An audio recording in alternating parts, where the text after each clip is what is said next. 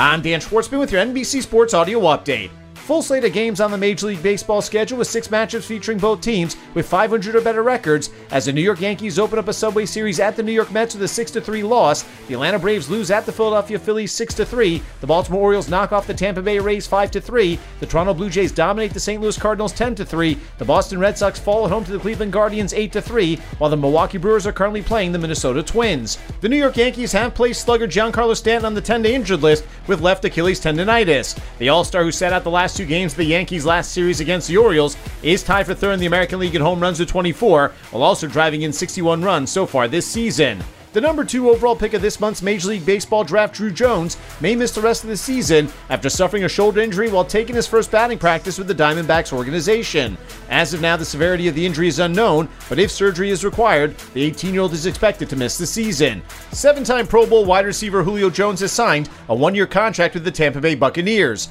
The 33-year-old was released by the Tennessee Titans back in March after one injury-plagued year, catching 31 passes for 434 yards and 1 touchdown in 10 games. Jones spent the first 10 years of his career at the Atlanta Falcons, becoming the franchise's all-time leader in receptions and receiving yards. Some injury news in the NFL as training camps are opening around the league, as Cincinnati Bengals quarterback Joe Burrow will have an appendectomy in the next day or 2. The 30-year veteran is expected to miss practice time while recovering. Meanwhile, the Seattle Seahawks releasing running back Chris Carson with a failed physical designation. NFL Network says that Carson is retiring due to the injury after 5 seasons in the league. The former 7th-round draft pick out of Oklahoma State rushed for over 1,000 yards in both 2018 and 2019 and finishes his career at just over 3,500 career rushing yards. One game in the WNBA is the 2 teams with the best records in the league went head-to-head in the WNBA Commissioner's Cup Championship game, with the Las Vegas Aces winning on the road at the Chicago Sky 93-83. The regular season resumes Thursday as the All-Star break comes to an end. Big Ten Commissioner Kevin Warren says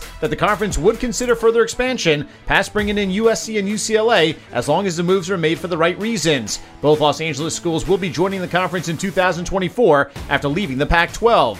With your NBC Sports Audio Update, I'm Dan Schwartzman.